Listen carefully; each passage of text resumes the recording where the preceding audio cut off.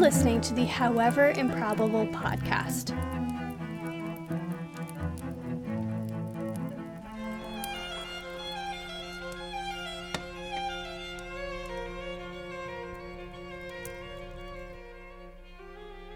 The Valley of Fear by Sir Arthur Conan Doyle, narrated by Sarah Cole.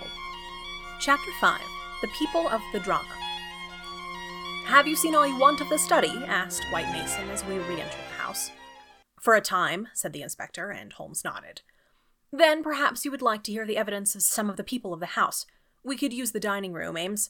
Please come yourself first and tell us what you know." The butler's account was a simple and a clear one, and he gave a convincing impression of sincerity. He had been engaged 5 years before, when Douglas first came to Burlstone. He understood that Mr. Douglas was a rich gentleman who had made his money in America. He had been a kind and considerate employer, not quite what Ames was used to, perhaps, but one can't have everything. He never saw any signs of apprehension in Mr. Douglas. On the contrary, he was the most fearless man he had ever known. He ordered the drawbridge to be pulled up every night because it was the ancient custom of the old house, and he liked to keep the old ways up. Mr. Douglas seldom went to London or left the village, but on the day before the crime he had been shopping at Tunbridge Wells. He, Ames, had observed some restlessness and excitement on the part of Mr. Douglas that day, for he had seemed impatient and irritable, which was unusual with him.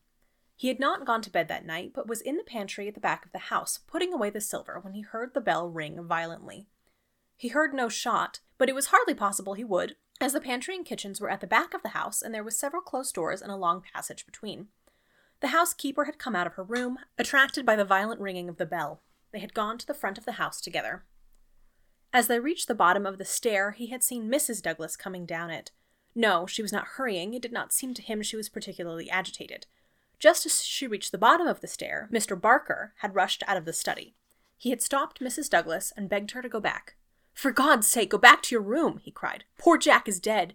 You can do nothing. For God's sake, go back." After some persuasion upon the stairs, Mrs. Douglas had gone back. She did not scream. She made no outcry whatever. Mrs. Allen, the housekeeper, had taken her upstairs and stayed with her in the bedroom. Ames and Mr. Barker had then returned to the study, where they had found everything exactly as the police had seen it. The candle was not lit at that time, but the lamp was burning. They had looked out of the window, but the night was very dark, and nothing could be seen or heard. They had then rushed out into the hall, where Ames had turned on the windlass, which lowered the drawbridge. Mr. Barker had then hurried off to get the police. Such, in its essentials, was the evidence of the butler. The account of Mrs. Allen, the housekeeper, was, so far as it went, corroboration of that of her fellow servant. The housekeeper's room was rather nearer to the front of the house than the pantry in which Ames had been working. She was preparing to go to bed when the loud ringing of the bell had attracted her attention. She was a little hard of hearing. Perhaps that was why she had not heard the shot, but in any case the study was a long way off. She remembered hearing some sound which she imagined to be the slamming of a door. That was a good deal earlier, half an hour at least before the ringing of the bell. When Mr. Ames ran to the front, she went with him. She saw Mr. Barker, very pale and excited, come out of the study. He intercepted Mrs. Douglas, who was coming down the stairs. He entreated her to go back, and she answered him, but what she said could not be heard. "Take her up. Stay with her," he had said to Mrs. Allen. She had therefore taken her to the bedroom and endeavored to soothe her. She was greatly excited, trembling all over, but made no other attempt to go downstairs. She just sat in her dressing gown by her bedroom fire, with her head sunk in her hands. Mrs. Allen stayed with her most of the night. As to the other servants, they had all gone to bed, and the alarm did not reach them until just before the police arrived. They slept at the extreme back of the house and could not possibly have heard anything. So far, the housekeeper could add nothing on cross-examination, save lamentations and expressions of amazement. Cecil Barker succeeded Mrs. Allen as a witness. As to the occurrences of the night before, he had very little to add to what he had already told the police. Personally, he was convinced that the murderer had escaped by the window. The bloodstain was conclusive in his opinion on that point. Besides, as the bridge was up, there was no other possible way of escaping. He could not explain what had become of the assassin, or why he had not taken his bicycle. If it were indeed his, he could not possibly have been drowned in the moat, which was at no place more than 3 feet deep. In his own mind, he had a very definitive theory about the murder. Douglas was a reticent man, and there were some chapters in his life of which he never spoke. He had immigrated to America when he was a very young man. He had prospered well, and Barker had first met him in California, where they had become partners in a successful mining claim at a place called Bonito Canyon. They had done very well, but Douglas had suddenly sold out and started for England. He was a widower at the time. Barker had afterwards realized his money and come to live in London. Thus they had renewed their friendship. Douglas had given him the impression that some danger was hanging over his head, and he had always looked upon his sudden departure from California, and also his renting a house in so quiet a place in England, as being connected with this peril. He imagined that some secret society, some implacable organization, was on Douglas's track, which would never rest until it killed him. Some remarks of his had given him this idea, though he had never told him what the society was, nor how he had come to offend it. He could only suppose that the legend upon the placard had some reference to this secret society. "How long were you with Douglas in California?" asked Inspector MacDonald. 5 years altogether. He was a bachelor, you say? A widower. Have you ever heard where his first wife came from? No, I remember his saying she was of German extraction, and I had seen her portrait. She was a very beautiful woman. She died of typhoid the year before I met him. You don't associate his past with any particular part of America. I heard him talk of Chicago. He knew that city well and had worked there. I had heard him talk of the coal and iron districts. He had traveled a good deal in his time. Was he a politician? Had this secret society to do with politics? No, he cared nothing about politics. You have no reason to think it was criminal. On the contrary, I never met a straighter man in my life. Was there anything curious about his life in California? He liked best to stay and to work at our claim in the mountains. He would never go where the other men were if he could help it. That's what I first thought, that someone was after him. Then when he left so suddenly for Europe, I made sure that it was so. I believe that he had a warning of some sort. Within a week of his leaving, 6 men were inquiring for him. What sort of men? Well, they were a mighty hard-looking crowd. They came up to the claim and wanted to know where he was. I told them he was gone to Europe, that I did not know where to find him. They meant him no good. It was easy to see that. Were these men Americans? Californians? Well, I don't know about Californians. They were Americans, all right, but they were not miners. I don't know what they were, and was very glad to see their backs. That was 6 years ago? Near 7. And then you were together 5 years in California, so that this business dates back not less than 11 years at the least. That is so.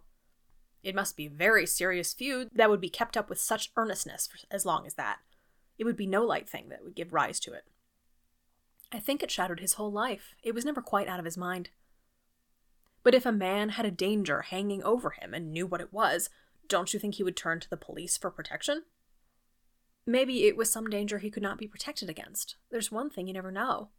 There is one thing you should know. He always went about armed. His revolver was never out of his pocket.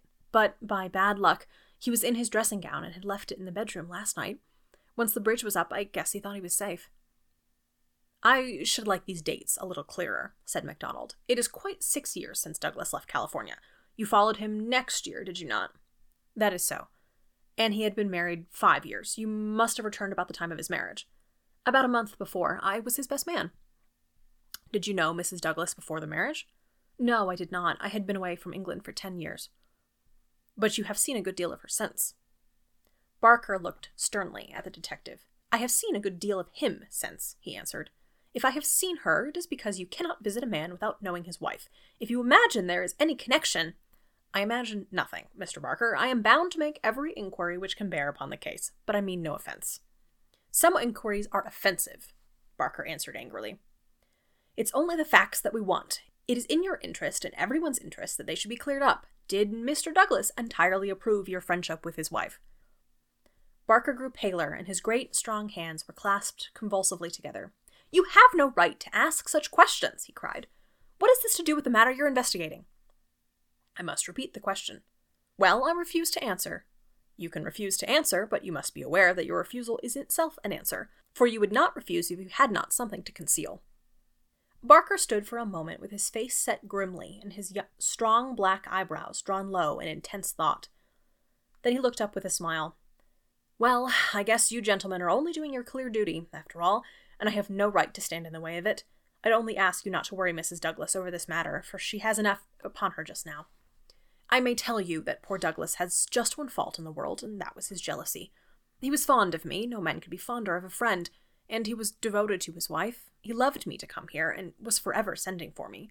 And yet, if his wife and I talked together, or there seemed any sympathy between us, a kind of wave of jealousy would pass over him, and he would be off the handle and saying the wildest things in a moment. More than once I'd sworn off coming for that reason, and then he would write me with such petulance, imploring letters that I just had to. But you can take it from me, gentlemen, that if it was my last word, that no man had a more loving, faithful wife, and I can say no friend could be more loyal than I." It was spoken with such fervor and feeling, and yet Inspector Douglas could not dismiss the subject. "You are aware," said he, "that the dead man's wedding ring had been taken from his finger." "So it appears," said Barker. "What do you mean by appears? You know it as a fact." The man seemed confused and undecided. "When I said appears, I mean that it was conceivable he himself had taken off the ring." "The mere fact that the ring should be absent, whoever may have removed it, would suggest to anyone's mind, would it not, that the marriage and the tragedy were connected?" Barker shrugged his broad shoulders. "I can't profess to say what it means," he answered, "but if you mean to hint that it could reflect in any way upon this lady's honor—" His eyes blazed for an instant, and then with an evident effort he got a grip upon his own emotions. "Well, you're on the wrong track, that's all." "I don't know that I've anything else to ask you at present," said MacDonald. "There is one small point," remarked Sherlock Holmes. "When you entered the room there was only a candle lighted on the table, was that not?" "Yes, that was so." "By its light you saw that some terrible incident had occurred." "Exactly." "You rang at once for help?" "Yes." "And it arrived very speedily?" "Within a minute or so." "And yet, when they arrived they found the candle was out, and the lamp had been lighted. That seems very remarkable." Again Barker showed some sign of indecision. "I don't see that it's that remarkable, Mr. Holmes," he answered after a pause. "The candle threw a very bad light. My first thought was to get a better one. The lamp was on the table, so I lit it." "And blew out the candle." "Exactly." Holmes asked no further question, and Barker, with a deliberate look from one to the other of us, which had, as it seemed to me, something of defiance in it, turned and left the room. Inspector MacDonald had set up a note to the effect that he would wait upon Mrs. Douglas in her room, but she had replied that she would meet us in the dining room. She entered now, a tall and beautiful woman of 30, reserved and self-possessed to a remarkable degree, very different from the tragic and distracted figure I had pictured. It is true that her face was drawn and pale, like that of one who has endured a great shock, but her manner was composed, and the finely molded hand which she rested upon the edge of the table was as steady as my own. Her sad, appealing eyes traveled from one to the other of us with a curious, inquisitive expression. That questioning gaze transformed itself suddenly into an abrupt speech. "Have you found anything out yet?" she asked. Was it my imagination that there was an undertone of fear rather than of hope in that question? "We have taken every possible step, Mrs. Douglas," said the inspector. "You may rest assured that nothing will be neglected." "Spare no money," she said, in a dead, even tone. "It is my desire that every possible effort should be made." "Perhaps you can tell us something which may throw some light upon the matter." "I fear not, but all I know is at your service." "We have heard from Mr. Cecil Barker that you did not actually see, that you were never in the room where the tragedy occurred." "No, he turned me back upon the stairs. He begged me to return to my room." "Quite so. You had heard the shot, and you had at once come down." "I put on my dressing gown and then came down." "How long was it after hearing the shot that you were stopped on the stair by Mr. Barker?" "It may have been a couple of minutes. It is so hard to reckon time at such a moment. He implored me not to go on. He assured me I could do nothing. Then Mrs. Allen, the housekeeper, led me upstairs again. It was all like some dreadful dream." "Can you give us any idea how long your husband had been downstairs before you heard the shot?" "No, I cannot say. He went from his dressing room, and I did not hear him go. He did the round of the house every night, for he was nervous of fire. It is the only thing that I have ever known him to be nervous of." "That is just the point which I want to come to, Mrs. Douglas. You have known your husband only in England, have you not?" "Yes, we've been married 5 years." "Have you heard him speak of anything which occurred in America and might bring some danger upon him?" Mrs. Douglas thought earnestly before she answered. "Yes," she said at last. "I have always felt that there was a danger hanging over him. He refused to discuss it with me.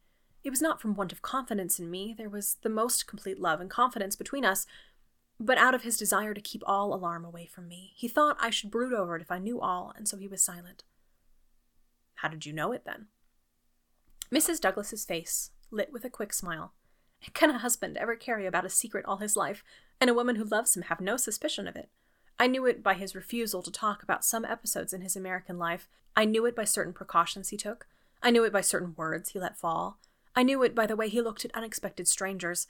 I was perfectly certain that he had some powerful enemies, that he believed they were on his track, and that he was always on his guard against them. I was so sure of it that for years I have been terrified if he ever came home later than was expected." "Might I ask," said Holmes, "what the words were which attracted your attention?" "The Valley of Fear," the lady answered. "There was an expression he had used when I questioned him. 'I have been in the Valley of Fear. I am not out of it yet.' Are we never to get out of the Valley of Fear? I have asked him when I have seen him more serious than usual. 'Sometimes I think that we never shall,' he answered." "Surely you asked him what he meant by the Valley of Fear?" "I did, but his face would become very grave, and he would shake his head. 'It is bad enough that one of us should have been in its shadow,' he said. 'Please God, if it never fall upon you.' It was some real valley in which he had lived, and in which something terrible had occurred to him. Of that I am certain, but I can tell you no more." "And he never mentioned any names?" "Yes, he was delirious with fever once, when he had his hunting accident 3 years ago. Then I remember there was a name that came continually to his lips. He spoke it with anger and a sort of horror. McGinty was the name. Bodymaster McGinty. I asked him when he recovered who Bodymaster McGinty was, and whose body he was master of. 'Never of mine, thank God,' he answered with a laugh, and that was all. But there is a connection between Bodymaster McGinty and the Valley of Fear." "There's one other point," said Inspector MacDonald. "You met Mr. Douglas in a boarding house in London, did you not, and became engaged to him there? Was there any romance, anything secret or mysterious about the wedding?" "There was romance. There's always romance. There was nothing mysterious." "He had no rival?" "No, I was quite free." "You have heard, no doubt, that his wedding ring has been taken. Does that suggest anything to you? Suppose that some enemy of his old life had tracked him down and committed this crime. What possible reason could he have for taking his wedding ring?" For an instant, I could have sworn that the faintest shadow of a smile flickered over the woman's lips. "I really cannot tell," she answered. "It is certainly a most extraordinary thing." "Well, we will not detain you any longer, and we are sorry to have put you to this trouble at such a time," said the inspector. "There are some other points, no doubt, but we can refer to you as they arise." She rose, and I was again conscious of that quick, questioning glance with which she had just surveyed us. "What impression has my evidence made upon you?" The question might as well have been spoken. Then, with a bow, she swept from the room. "She's a beautiful woman, a very beautiful woman," said MacDonald thoughtfully, after the door had closed behind her. "This man Barker has certainly been down here a great deal. He is a man who might be attracted to a woman. He admits that the dead man was jealous, and maybe he knew best himself what cause he had for jealousy. Then there's that wedding ring. You can't get past that. The man who tears a wedding ring off of a dead man's... What do you say to it, Mr. Holmes?" My friend had sat with his head upon his hands, sunk in the deepest thought. Now he rose and rang the bell. "Ames," he said, when the butler entered, "where is Mr. Cecil Barker now?" "I'll see you, sir." He came back in a moment to say that Barker was in the garden. "Can you remember, Ames, what Mr. Barker had on his feet last night when you joined him in the study?" "Yes, Mr. Holmes. He had a pair of bedroom slippers. I brought him his boots when we went for the police." "Where are the slippers now?" "They're still under the chair in the hall." "Very good, Ames. It is, of course, important for us to know which tracks may be Mr. Barker's and which from outside." "Yes, sir. I may say that I noticed the slippers were stained with blood, so indeed were my own." "That is natural enough, considering the condition of the room. Very good, Ames. We will ring if we want you." A few minutes later, we were in the study. Holmes had brought with him the carpet slippers from the hall. As Ames had observed, the soles of both were dark with blood. "Strange," murmured Holmes, as he stood in the light of the window and examined them minutely. "Very strange indeed." Stooping with one of his quick feline pounces, he placed the slipper upon the blood mark on the sill. It exactly corresponded. He smiled in silence at his colleagues. The inspector was transfigured with excitement. His native accent rattled like a stick upon railings. "Man," he cried, "there's not a doubt of it. Barker has just marked the window himself. It's a good deal broader than any boot mark. I mind that you said it was a splay foot, and here's the explanation. But what's the game, Mr. Holmes? What's the game?" "Aye, what's the game?" my friend repeated thoughtfully. White Mason chuckled and rubbed his fat hands together in his professional satisfaction. "I said it was a snorter," he cried, "and a real snorter it is." Chapter 6. A Dawning Light. The three detectives had many matters of detail into which to inquire, so I returned alone to our modest quarters at the village inn. But before doing so, I took a stroll in the curious old-world garden which flanked the house. Rows of very ancient yew trees cut into strange designs girded it round. Inside was a beautiful stretch of lawn with an old sundial in the middle, the whole effect so soothing and restful that it was welcome to my somewhat jangled nerves. In that deeply peaceful atmosphere one could forget or remember only as some fantastic nightmare, that darkened study with the sprawling, blood-stained figure on the floor. And yet, as I strolled round it and tried to steep my soul in its gentle balm, a strange incident occurred which brought me back to the tragedy and left a sinister impression in my mind. I have said that a decoration of yew trees circled the garden. At the end farthest from the house they thickened into a continuous hedge. On the other side of this hedge, concealed from the eyes of anyone approaching from the direction of the house, there was a stone seat. As I approached the spot, I was aware of voices, some remark in the deep tones of a man, answered by a little ripple of feminine laughter. An instant later I had come round the end of the hedge, and my eyes lit upon Mrs. Douglas and the man Barker before they were aware of my presence. Her appearance gave me a shock. In the dining room she had been demure and discreet. Now all pretense of grief had passed away from her. Her eyes shone with the joy of living, and her face still quivered with amusement at some remark of her companion. He sat forward, his hands clasped, and his forearms on his knees, with an answering smile upon his bold, handsome face. In an instant, but it was just one instant too late, they resumed their solemn masks as my figure came into view. A hurried word or two passed between them, and then Barker rose and came towards me. "Excuse me, sir," said he, "but I am addressing Dr. Watson." I bowed with a coldness which showed, I dare say, very plainly the impression which had been produced upon my mind. "We thought it was probably you, as your friendship with Mr. Holmes is so well known. Would you mind coming over and speaking to Mrs. Douglas for an instant?" I followed him with a dour face. Very clearly I could see in my mind's eye that shattered figure on the floor. Here, within a few hours of the tragedy, were his wife and his nearest friend, laughing together, behind a bush in the garden which had been his. I greeted the lady with reserve. I had grieved with her grief in the dining room. Now I met her appealing gaze with an unresponsive eye. "I fear you may think me callous and hard-hearted," said she. I shrugged my shoulders. "It is no business of mine," I said. "Perhaps some day you will do me justice, if you only realized—" "There is no need why Dr. Watson should realize," said Barker quickly. "As he has himself said, it is not possible business of his." "Exactly," said I, "and so I will beg leave to resume my walk." "One moment, Dr. Watson," cried the woman in a pleading voice. "There is one question which you can answer with more authority than anyone else in the world, and it may make a very great difference to me. You know Mr. Holmes and his relation with the police better than anyone else can. Supposing that a matter were brought confidentially to his knowledge, is it absolutely necessary that he should pass it on to the detectives?" "Yes, that's it," said Barker eagerly. "Is he on his own, or is he entirely in with them?" "I really don't know that I should be justified in discussing such a point." "I beg, I implore that you will, Dr. Watson. I assure you will be helping me, greatly, if you will guide us on to that point." There was such a ring of sincerity in the woman's voice for that instant I forgot all about her levity and was moved only to do her will. "Mr. Holmes is an independent investigator," I said. "He is his own master and would act as his judgment directed. At the same time, he would naturally feel loyalty towards the officials who are working on the same case, and he would not conceal from them anything which would help him in bringing a criminal to justice. Beyond that, I can say nothing, and I would refer you to Mr. Holmes himself if you want fuller information." So saying, I raised my hat and went upon my way, leaving them still seated behind that concealing hedge. I looked back as I rounded the far end of it and saw that they were talking very earnestly together, and, as they were gazing after me, it was clear that it was our interview that was the subject of their debates.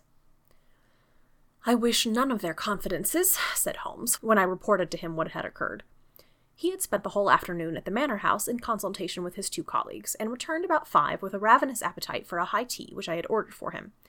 "No confidences, Watson, for they are mighty awkward if it comes to an arrest for conspiracy and murder." "You think it will come to that?"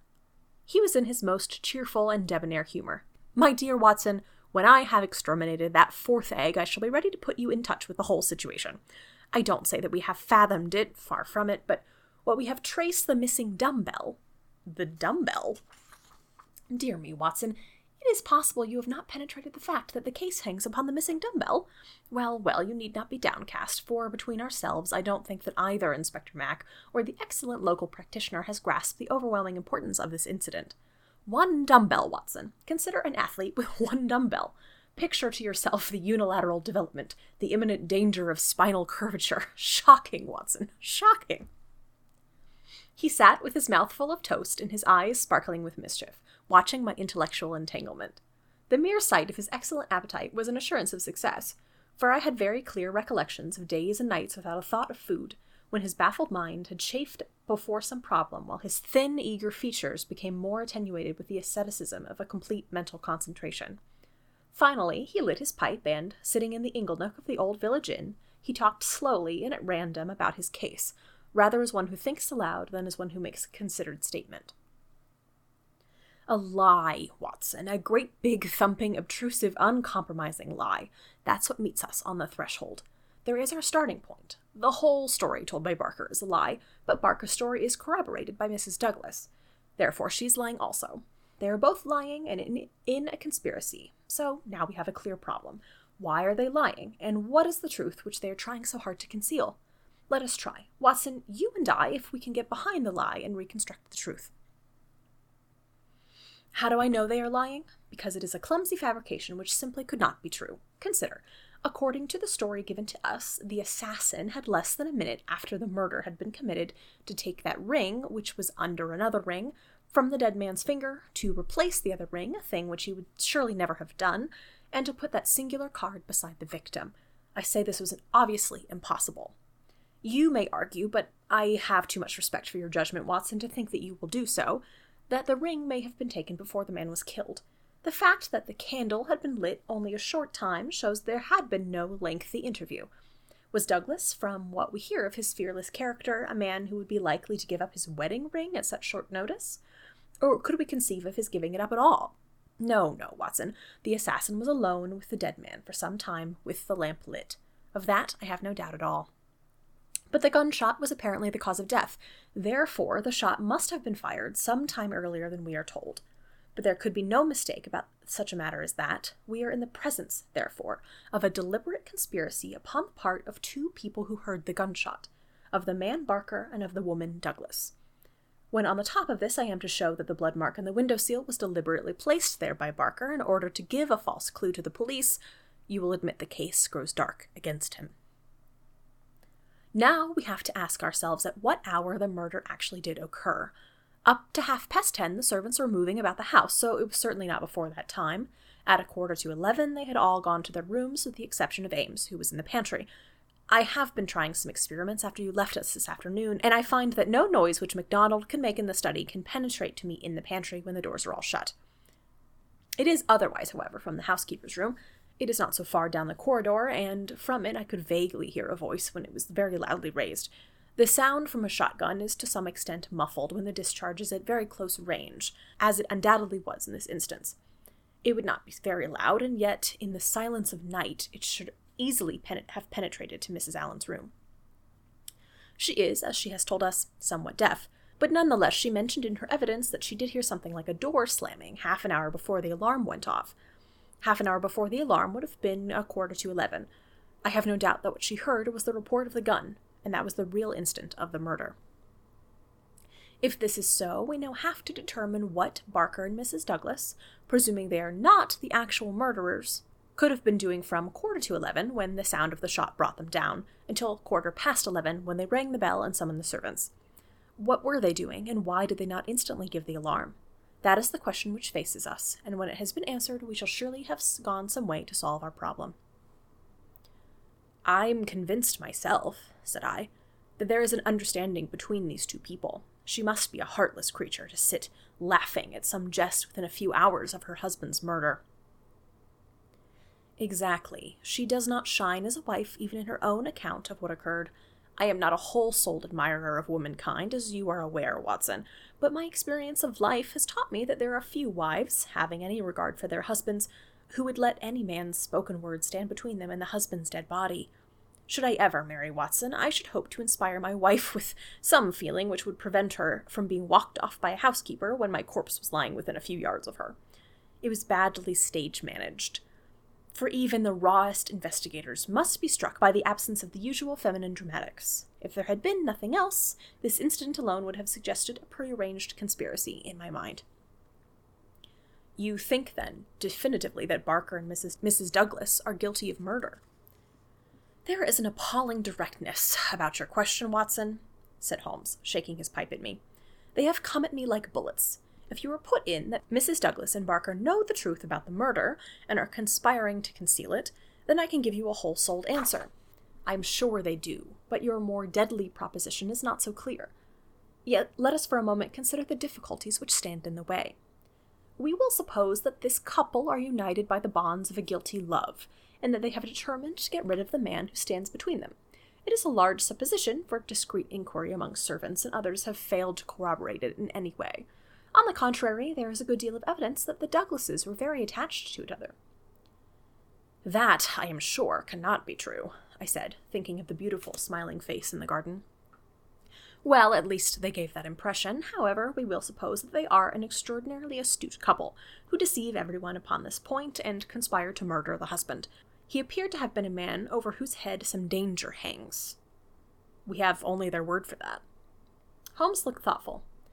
I see, Watson. You are sketching out an idea by which everything they say from the beginning is false.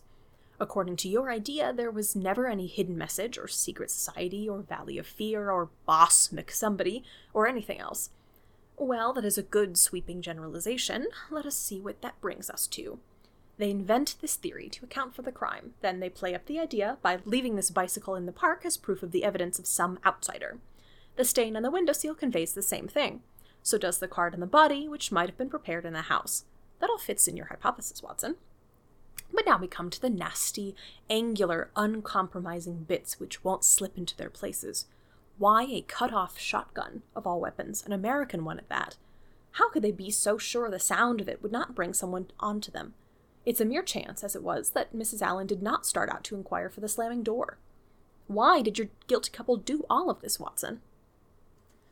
I confess I cannot explain it. Then again, if a woman and her lover conspire to murder a husband, are they going to advertise their guilt by ostentatiously removing his wedding ring after his death? Does that strike you as very probable, Watson? No, it does not. And once again, if the thought of leaving a bicycle concealed outside had occurred to you, would it really have seemed worth doing when the dullest detective would naturally say this is an obvious blind, as the bicycle is the first thing which the fugitive needed in order to make his escape? I can conceive of no explanation. And yet there should be no combination of events for which the wit of man cannot conceive an explanation. Simply as a mental exercise, without any assertion that it is true, let me indicate a possible line of thought. It is, I admit, mere imagination, but how often is imagination the mother of truth? We will suppose that there was a guilty secret, a really shameful secret, in the life of this man Douglas. This leads to his murder by someone who is, we will suppose, an avenger, someone from outside. This avenger, for some reason which I confess I am still at a loss to explain, took the dead man's wedding ring. The vendetta might conceivably date back to the man's first marriage, and the ring may be taken for some reason.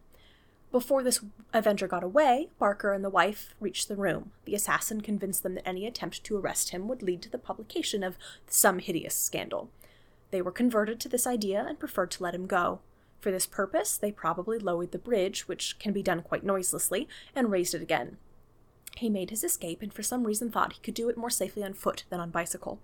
He therefore left his machine where it would not be discovered until he had safely got away. So far we are within the bounds of possibility, are we not? Well, it's possible, no doubt, said I, with some reserve. We have to remember, Watson, that whatever occurred is certainly something very extraordinary.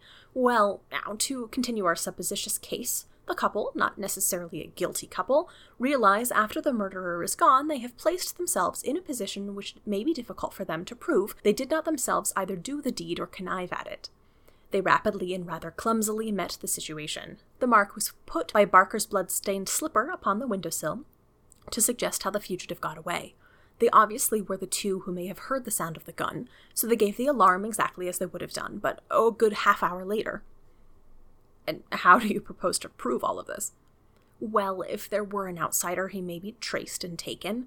That would be the most effective of all proofs, but if not, well, the resources of science are far from being exhausted. I think that an evening alone in that study would help me much. An evening alone? I propose to go up there presently. I have arranged it with estimable Ames, who is by no means wholehearted about Barker. I shall sit in that room, and see if its atmosphere brings me inspiration. I am a believer in the genius loci. Your smile, friend Watson. Well, we shall see. By the way, you have that big umbrella of yours, have you not? It is here? Well, I'll borrow that if I may.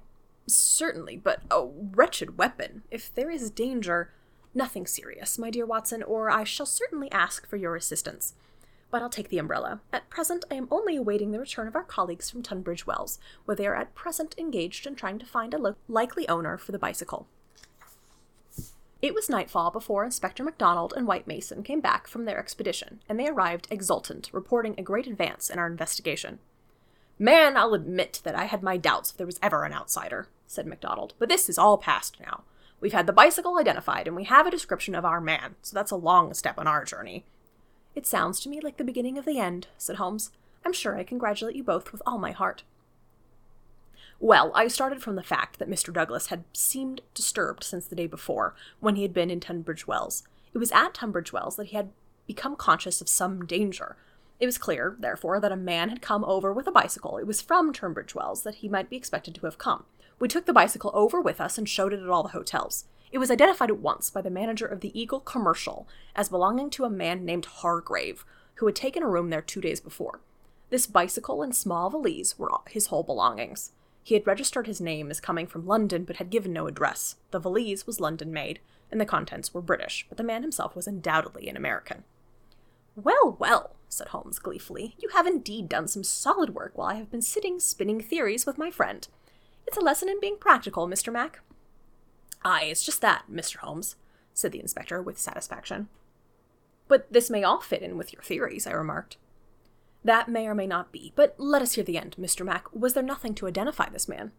So little that it was evident that he had carefully guarded himself against identification. There were no papers or letters, and no markings upon clothing. A cycle map of the country lay on his bedroom table. He had left the hotel after breakfast yesterday morning on his bicycle, and no more was heard of him until our inquiries. That's what puzzles me, Mr. Holmes, said White Mason. If the fellow did not want the hue and cry raised over him, one would imagine that he would have returned and remained at the hotel as an inoffensive tourist. As it is, he must know he will be reported to the police by the hotel manager, and that his disappearance will be connected with the murder. So one would imagine. He has been justified of his wisdom up to date, at any rate, since he has not been taken. But his description, what of that? MacDonald referred to his notebook. Here we have it, so far as they could give it. They don't seem to have taken any particular stock of him, but still the porter, the clerk, and the chambermaid are all agreed that this about covers the points. He was a man about 5'9" in height, 50 or so years of age, his hair slightly grizzled, a graying mustache, curved nose, and a face which all of them described as fierce and forbidding. Well, bar the expression, that might almost be a description of Douglas, said Holmes. He is just over 50, with grizzled hair and a mustache, and about the same height. Did you get anything else? He was dressed in a heavy gray suit with a reefer jacket, and he wore a short yellow overcoat and a soft cap. What about the shotgun? It is less than 2 feet long. It could well have fitted into his valise. He could have carried it inside his overcoat without difficulty.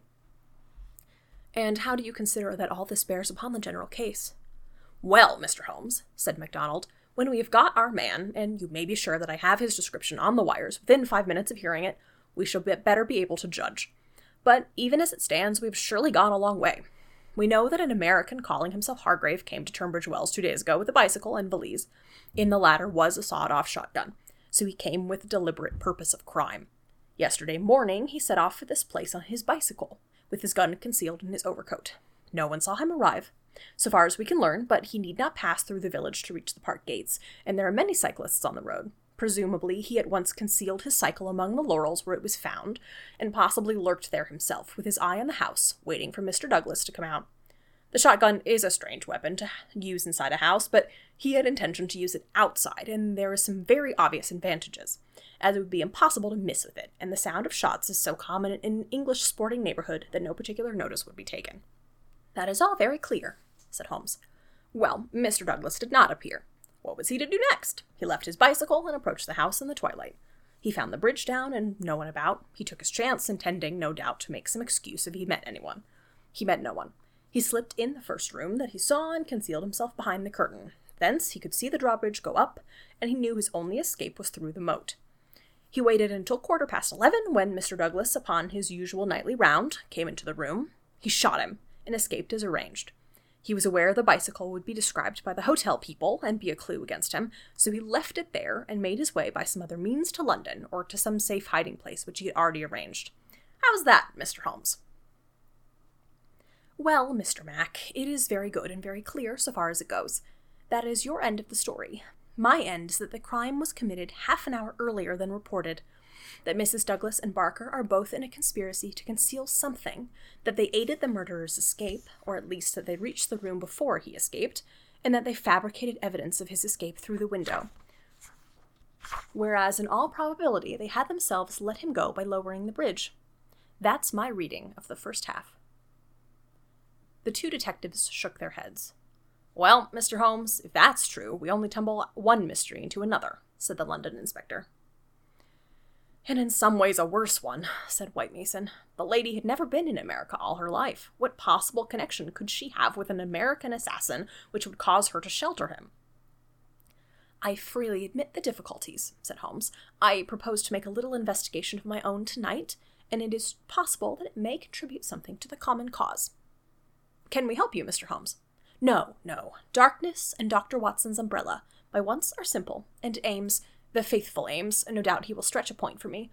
All my lines of thought lead me invariably to the one basic question. Why should an athletic man develop his frame upon so unnatural an instrument as a single dumbbell?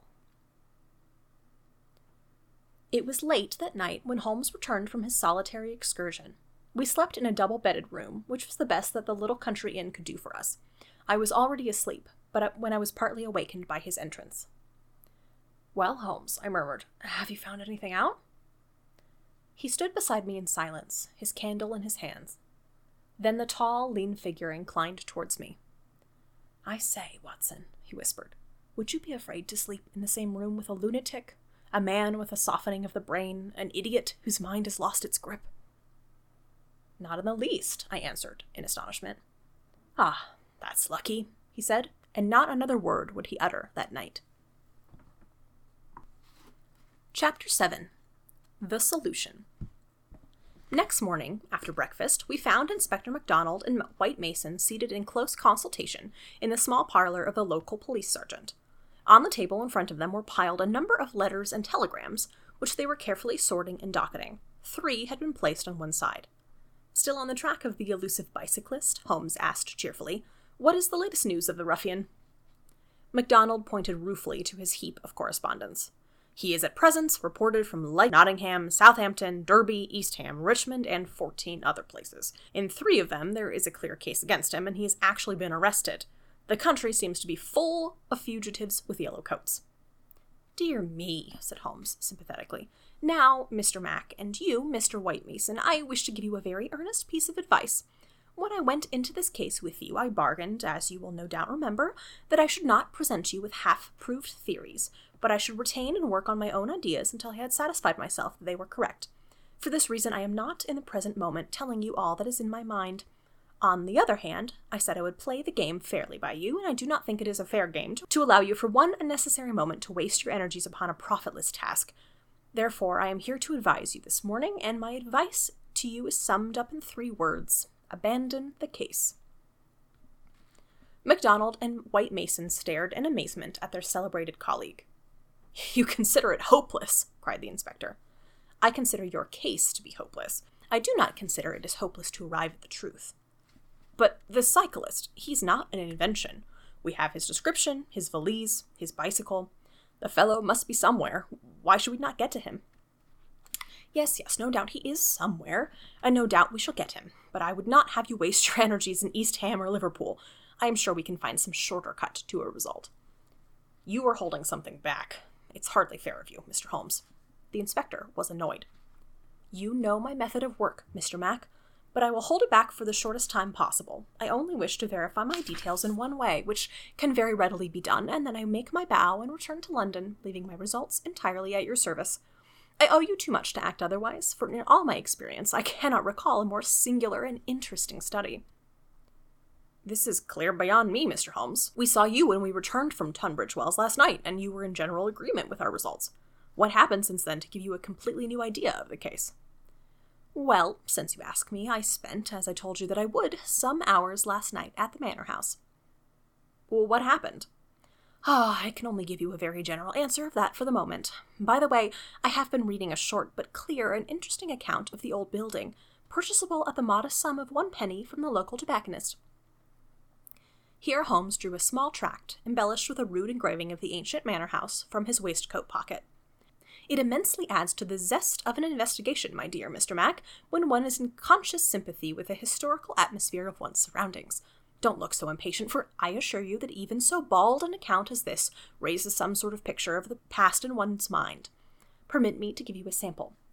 Erected in the 5th year of the reign of James I, and standing upon the site of a much older building, the Manor House of Burlstone presents one of the finest surviving examples of the moated Jacobean residence. You are making a fool of us, Mr. Holmes. Tut-tut, Mr. Mac. The first signs of temper I have detected in you. Well, I won't read it verbatim, since you feel so strongly upon the subject. But when I tell you there is some account of the taking of place by a Parliament colonel in 1644, of the concealment of Charles for several days in the course of the Civil War, and finally of a visit there by the 2nd George, you will admit there are various associations of interest connected with this ancient house. I don't doubt it, Mr. Holmes, but it is no business of ours. Is it not? Is it not? Breadth of view, my dear Mr. Mac, is one of the essentials of our profession. The interplay of ideas and the oblique uses of knowledge are often of extraordinary interest. You will excuse these remarks from one who, though a mere connoisseur of crime, is still rather older and perhaps more experienced than yourself. I'm the first to admit that, said the detective heartily. You get to your point, I admit, but you have such a deuced round-the-corner way of doing it. Well, I'll drop the past history and get down to present-day facts. I called last night, as I have already said, at the Manor House. I did not see either Barker or Mrs. Douglas. I saw no necessity to disturb them, but I was pleased to hear the lady was not visibly pining and that she had partaken of an excellent dinner. My visit was specially made to the good Mr. Ames, with whom I exchanged some amiabilities, which culminated in his allowing me, without reference to anyone else, to sit alone for a time in the study. What? With that? I ejaculated. No, everything is now in order. You gave permission for that, Mr. Mac, as I am informed. The room was in its normal state, and in it I passed an instructive quarter of an hour. What were you doing? Well, not to make a mystery of so simple a matter, I was looking for the missing dumbbell. It had always bulked rather large in my estimate of the case. I ended by finding it. Where? There we come to the edge of the unexplored.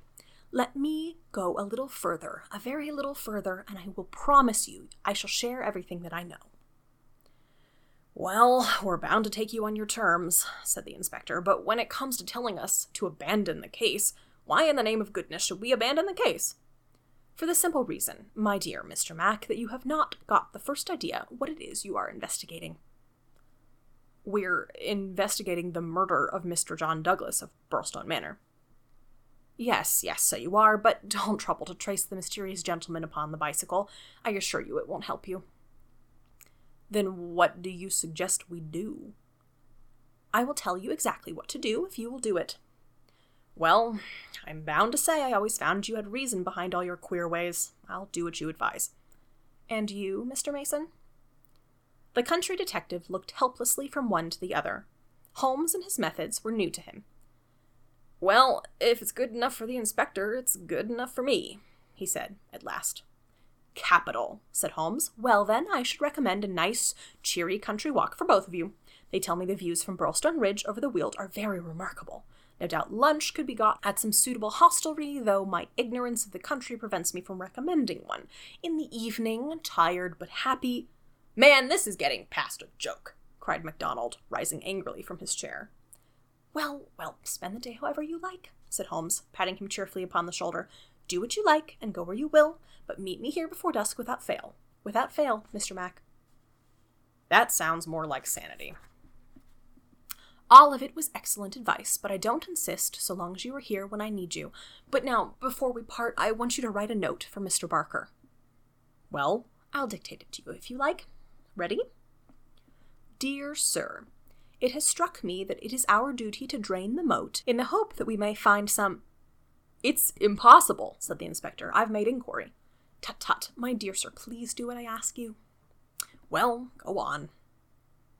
"In the hope that we may find something which may bear upon our investigation, I have made arrangements, and the workmen will be at work early tomorrow morning diverting the stream." "Impossible!" "Diverting the stream, so I thought it best to explain matters beforehand. Now sign that and send it by hand about 4 o'clock. At that hour we shall meet again in this room. Until then we may each do what we like, for I can assure you that this inquiry has come to a definitive pause." Evening was drawing in when we reassembled. Holmes was very serious in his manner, myself curious, and the detectives obviously critical and annoyed. "Well, gentlemen," said my friend gravely, "I am asking you now to put everything to the test with me, and you will judge for yourself whether the observations I made justify the conclusions to which I have come. It is a chill evening, and I do not know how long our expedition may last, so I beg that you will wear your warmest coats. It is of the first importance that we shall be in our place before it grows dark, so with your permission we will get started at once." We passed along the outer bounds of the Manor House Park until we came to a place where there was a gap in the rails which fenced it. Through this we slipped, and then in the gathering gloom we followed Holmes until we had reached a shrubbery which lies nearly opposite to the main door and the drawbridge. The latter had not been raised. Holmes crouched down behind the screen of laurels, and we all three followed his example. "Well, what are we to do now?" asked Douglas with some gruffness. "Possess our souls in patience, and make as little noise as possible," Holmes answered. "What are we here for at all? I really think you must treat us with more frankness." Holmes laughed. "Watson insists that I am the dramatist in real life," he said. "Some touch of the artist wells up within me and calls insistently for a well-staged performance. Surely our profession, Mr. Mac, would be a drab and sordid one if we did not sometimes set the scene so as to glorify our results. The blunt accusation, the brutal tap upon the shoulder, what can one make of such a denouement? But the quick inference, the subtle trap, the clever forecast of coming events, the triumphant vindication of bold theories, are these not the pride and justification of our life's work? At the present moment you thrill with the glamour of the situation and the anticipation of the hunt. Where would be that thrill if I had been as definitive as a timetable? I only ask a little patience, Mr. Mac, and all will be clear to you." "Well, I hope the pride and justification and the rest of it will come before we all catch a death of cold," said the London detective with comic resignation. We all had good reason to join in the aspiration, for our vigil was a long and bitter one. Slowly the shadows darkened over the long, somber face of the old house. A dark, damp reek from the moat chilled us to the bones and set our teeth chattering. There was a single lamp over the gateway and a steady globe of light in the fatal study. Everything else was dark and still. "How long is this to last?" asked the inspector, finally, "and what is it we're watching for?" "I have no notion about how long it is to last," Holmes answered with some asperity. "If criminals would always schedule their movement like railway trains, it would certainly be more convenient for all of us. As to what well, that's what we're watching for." As he spoke, the bright yellow light in the study was obscured by somebody passing to and fro before it. The laurels among which we lay were immediately opposite the window, and not more than 100 feet from it. Presently it was thrown open with a whining of hinges, and we could dimly see the dark outline of a man's head and shoulders looking out into the gloom. For some minutes he peered forth in furtive, stealthy fashion, as one who wishes to be assured he is not observed. Then he leaned forward, and in the intense silence we were aware of the soft lapping of agitated water. He seemed to be stirring up the moat with something which he held in his hand. Then, suddenly, he hauled something in as a fisherman lands a fish, some large, round object, which obscured the light as it was dragged through the open casement. "Now!" cried Holmes. "Now!" We were all upon our feet, staggering after him with our stiffened limbs, when he ran swiftly across the bridge and rang violently at the bell. There was the rasping of bolts from the other side, and the amazed Ames stood at the entrance. Holmes brushed him aside without a word and, followed by all of us, rushed into the room which had been occupied by the man whom we were all watching. The oil lamp on the table represented the glow which we had seen from outside. It was now in the hands of Cecil Barker, who held it towards us as we entered. Its light shone upon his strong, resolute, clean-shaved face and his menacing eyes. "What in the devil is the meaning of this?" he cried. "What are you after, anyhow?" Holmes took a swift glance round, and then pounced upon a sodden bundle tied together with cord, which lay where it had been thrust under the writing table.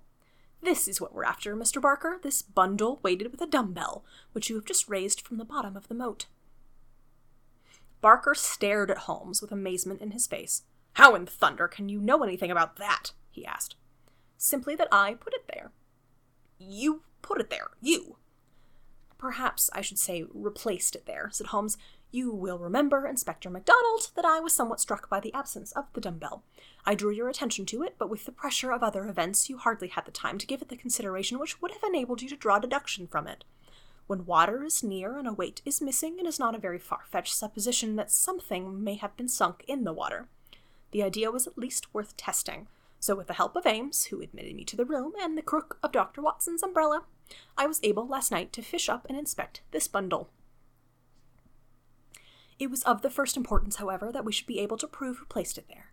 This we accomplished by the very obvious device of announcing that the moat would be dried up tomorrow, which had, of course, the effect that whoever had hidden the bundle would most certainly withdraw it the moment that darkness enabled him to do so.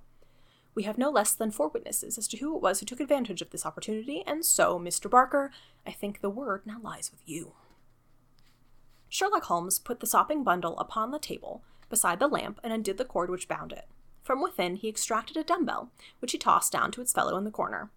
Next he drew forth a pair of boots. "American, as you perceive," he remarked, pointing to the toes. Then he laid upon the table a long, deadly sheathed knife. Finally, he unraveled a bundle of clothing, comprising a complete set of underclothes, socks, a grey tweed suit, and a short yellow overcoat. "The clothes are commonplace," remarked Holmes, "save only the overcoat, which is full of suggestive touches." He held it tenderly towards the light. "Here, as you perceive, is the inner pocket prolonged into the lining in such a fashion as to give ample space for the truncated fowling piece. The tailor's tab is on the neck. Neal, outfitter, Vermizza, USA. I have spent an instructive afternoon in the rector's library and have enlarged my knowledge by adding the fact that Vermizza is a flourishing little town at the head of one of the best-known coal and iron valleys in the United States. I have some recollection, Mr. Barker, that you associated the coal districts with Mr. Douglas's first wife, and it would surely not be too far-fetched an inference that the VV upon the card by the dead body might stand for Vermizza Valley, or that this very valley, which sends forth emissaries of murder, might be that valley of fear of which we have heard. So much is fairly clear, and now, Mr. Barker, I seem to be standing rather in the way of your explanation." It was a sight to see Cecil Barker's expressive face during this exposition of the great detective. Anger, amazement, consternation, and indecision swept over it in turn. Finally, he took refuge in a somewhat acrid irony. "You know such a lot, Mr. Holmes. Perhaps you'd better tell us some more," he sneered. "I have no doubt that I could tell you a great deal more, Mr. Barker, but it would come with a better grace from you." "Oh, you think that, do you? Well, all I can say is that there's any secret here, it's not my secret, and I'm not the man to give it away." "Well, if you take that line, Mr. Barker," said the inspector quietly, "we may just keep you in sight until we have the warrant and can hold you." "You can do what you damn please about that," said Barker defiantly. The proceedings seemed to have come to a definitive end, so far as he was concerned, for one had only to look at that granite face to realize that no strong and hard punishment would ever force him to plead against his will. The deadlock was broken, however, by a woman's voice. Mrs. Douglas had been standing in the half-open door, and now she entered the room. "You have done enough for now, Cecil," said she. "Whatever comes of it in the future, you have done enough." "Enough and more than enough," remarked Sherlock Holmes gravely. "I have every sympathy with you, madam, and I should strongly urge you to have some confidence in the common sense of our jurisdiction, and to take the police voluntarily into your complete confidence. It may be that I myself am at fault for not following up the hint which you conveyed to me through my friend Dr. Watson, but at the time I had every reason to believe that you were directly concerned in the crime. Now I am assured that it is not so. At the same time, there is much that is unexplained, and I should strongly recommend you ask Mr. Douglas to tell us his own story." Mrs. Douglas gave a cry of astonishment at Holmes's words. The detectives and I must have echoed it, when we were aware of a man who seemed to have emerged from the wall, who advanced now from the gloom of the corner in which he had appeared. Mrs. Douglas turned, and in an instant her arms were round him. Barker had seized his outstretched hand. "It's best this way, Jack," his wife repeated. "I am sure it is best." "Yes, indeed, Mr. Douglas," said Sherlock Holmes. "I am sure you will find it best." The man stood blinking at us with the dazed look of one who comes from the dark into the light. It was a remarkable face, bold gray eyes, a strong, short-clipped, grizzled mustache, a square, projecting chin, and a humorous mouth. He took a good look at all of us, and then to my amazement he advanced to me and handed me a bundle of paper. "I've heard of you," he said, and in a voice that was not quite English and not quite American, but was altogether mellow and pleasing. "You're the historian of this bunch. Well, Dr. Watson, you've never had such a story as that pass through your hands before, and I'll lay my last dollar on that. Tell it your own way, but those are the facts, and you can't miss the public so long as you have those.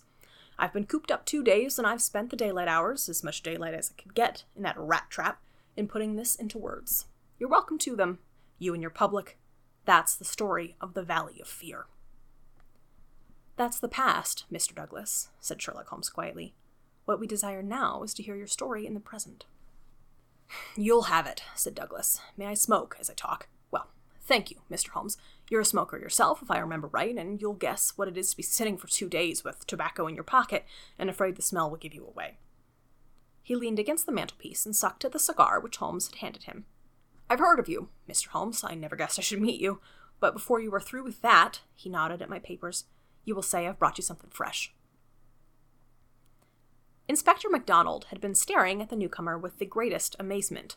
"Well, this fairly beats me," he cried at last. "If you are Mr. John Douglas of Burlstone Manor, then whose death have we been investigating for these 2 days, and where in the world have you sprung from? You seem to have come out of the floor like a jack-in-the-box." "Oh, Mr. Mac," said Holmes, shaking a reproving forefinger, "you would not read that excellent local compilation which describes the concealment of King Charles. People did not hide in those days without excellent hiding places, and the hiding place that has once been used may be again. I had persuaded myself we should find Mr. Douglas under this roof." "And how long have you been playing this trick upon us, Mr. Holmes?" said the inspector angrily. "How long have you allowed us to waste ourselves upon a search that you know to be an absurd one?" "Not one instant, my dear Mr. Mac. Only last night did I form my views of the case.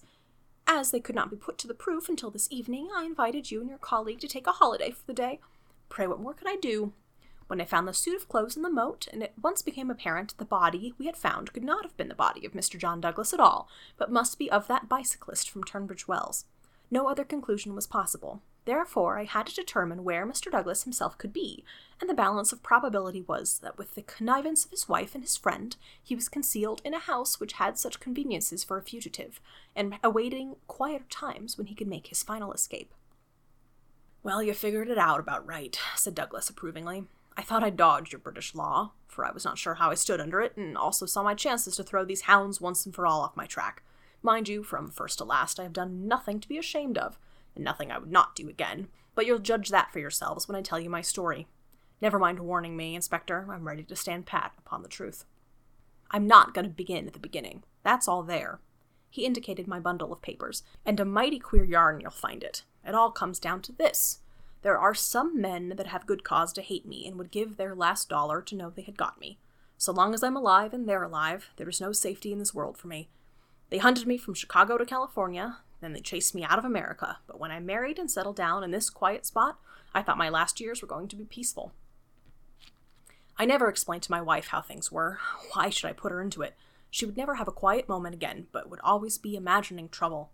I fancy she knew something, for I may have dropped a word here or there, but until yesterday, after you gentlemen had seen her, she never knew the rights of the matter.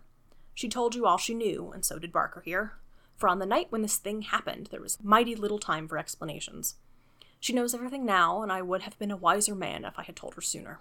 But it was a hard question, dear." He took her hand for an instant in his own, and I acted for the best.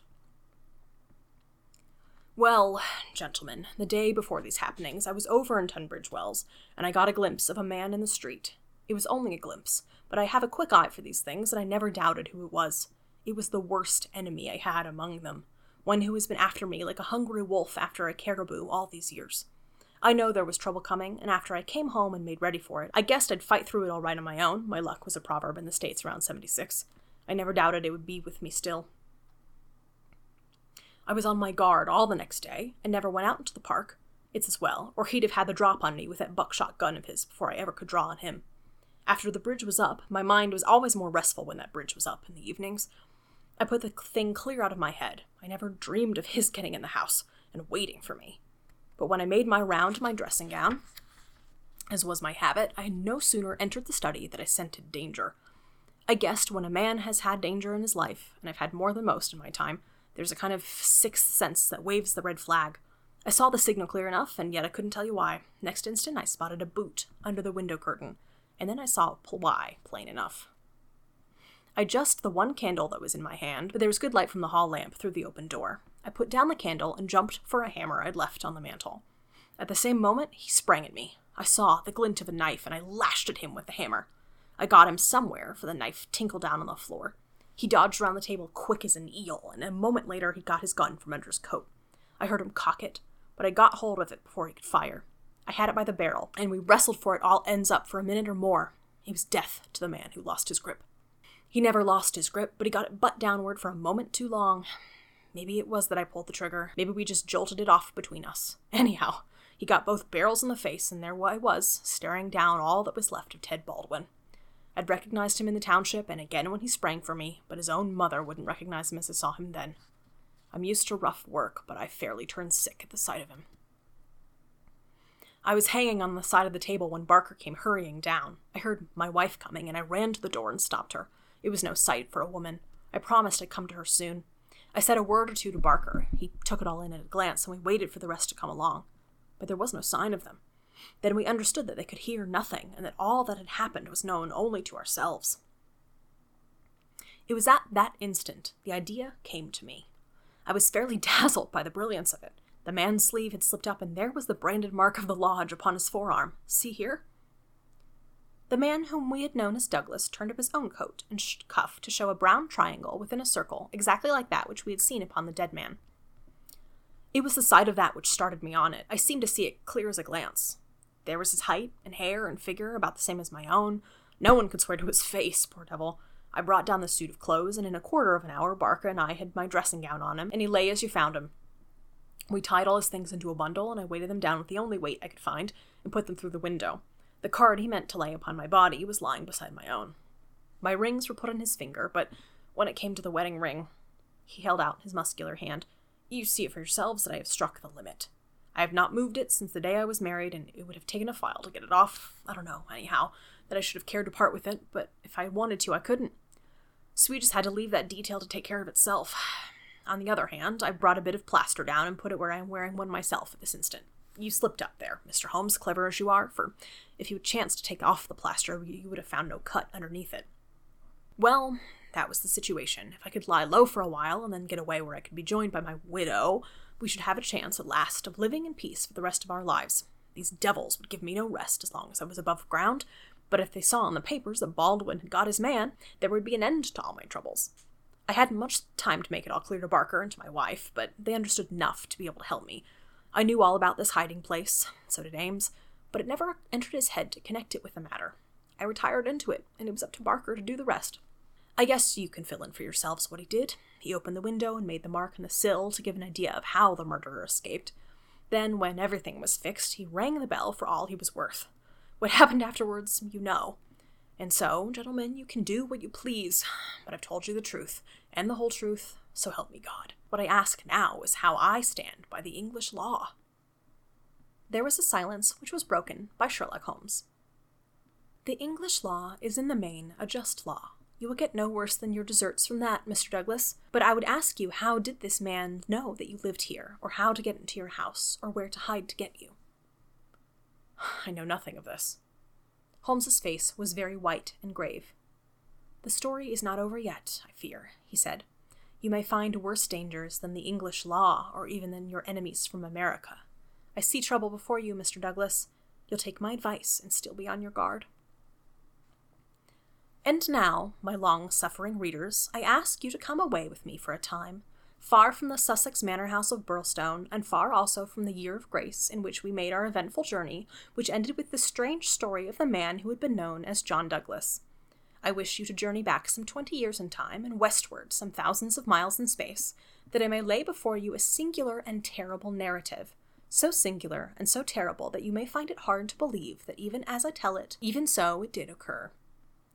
Do not think that I intrude one story before another is finished. As you read on, you will find that it is not so, and when I have detailed these distant events, and you have solved this mystery of the past, we shall meet once more in these rooms on Baker Street, where this, like so many other wonderful happenings, will find its end. Thanks for listening. You can send your thoughts to howeverimprobablepod@gmail.com or reach us on Twitter @improbablepod. If you enjoy the show and can spare a moment, please rate and review. However Improbable is created by Marissa Mercurio and Sarah Kolb, with apologies to Arthur Conan Doyle. Thank you so much for listening, and until next time, dear listeners, believe us to be very sincerely yours.